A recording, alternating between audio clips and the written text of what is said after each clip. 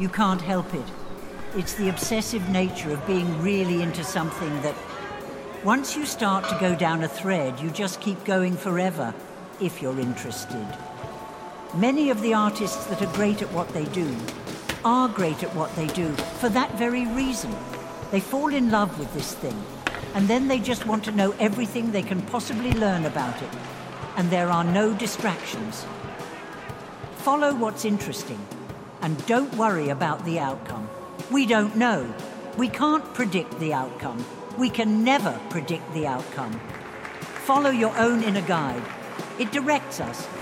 It might not make sense. It might not even make sense to you. And that's okay. It's fine. Listen to yourself.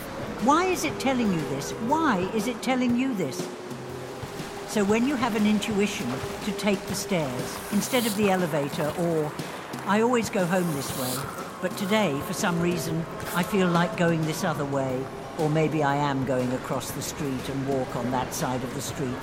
Whatever it is, whatever little intuitions in your body and soul, listen to them, see what happens, and never forget, there's more going on than we know.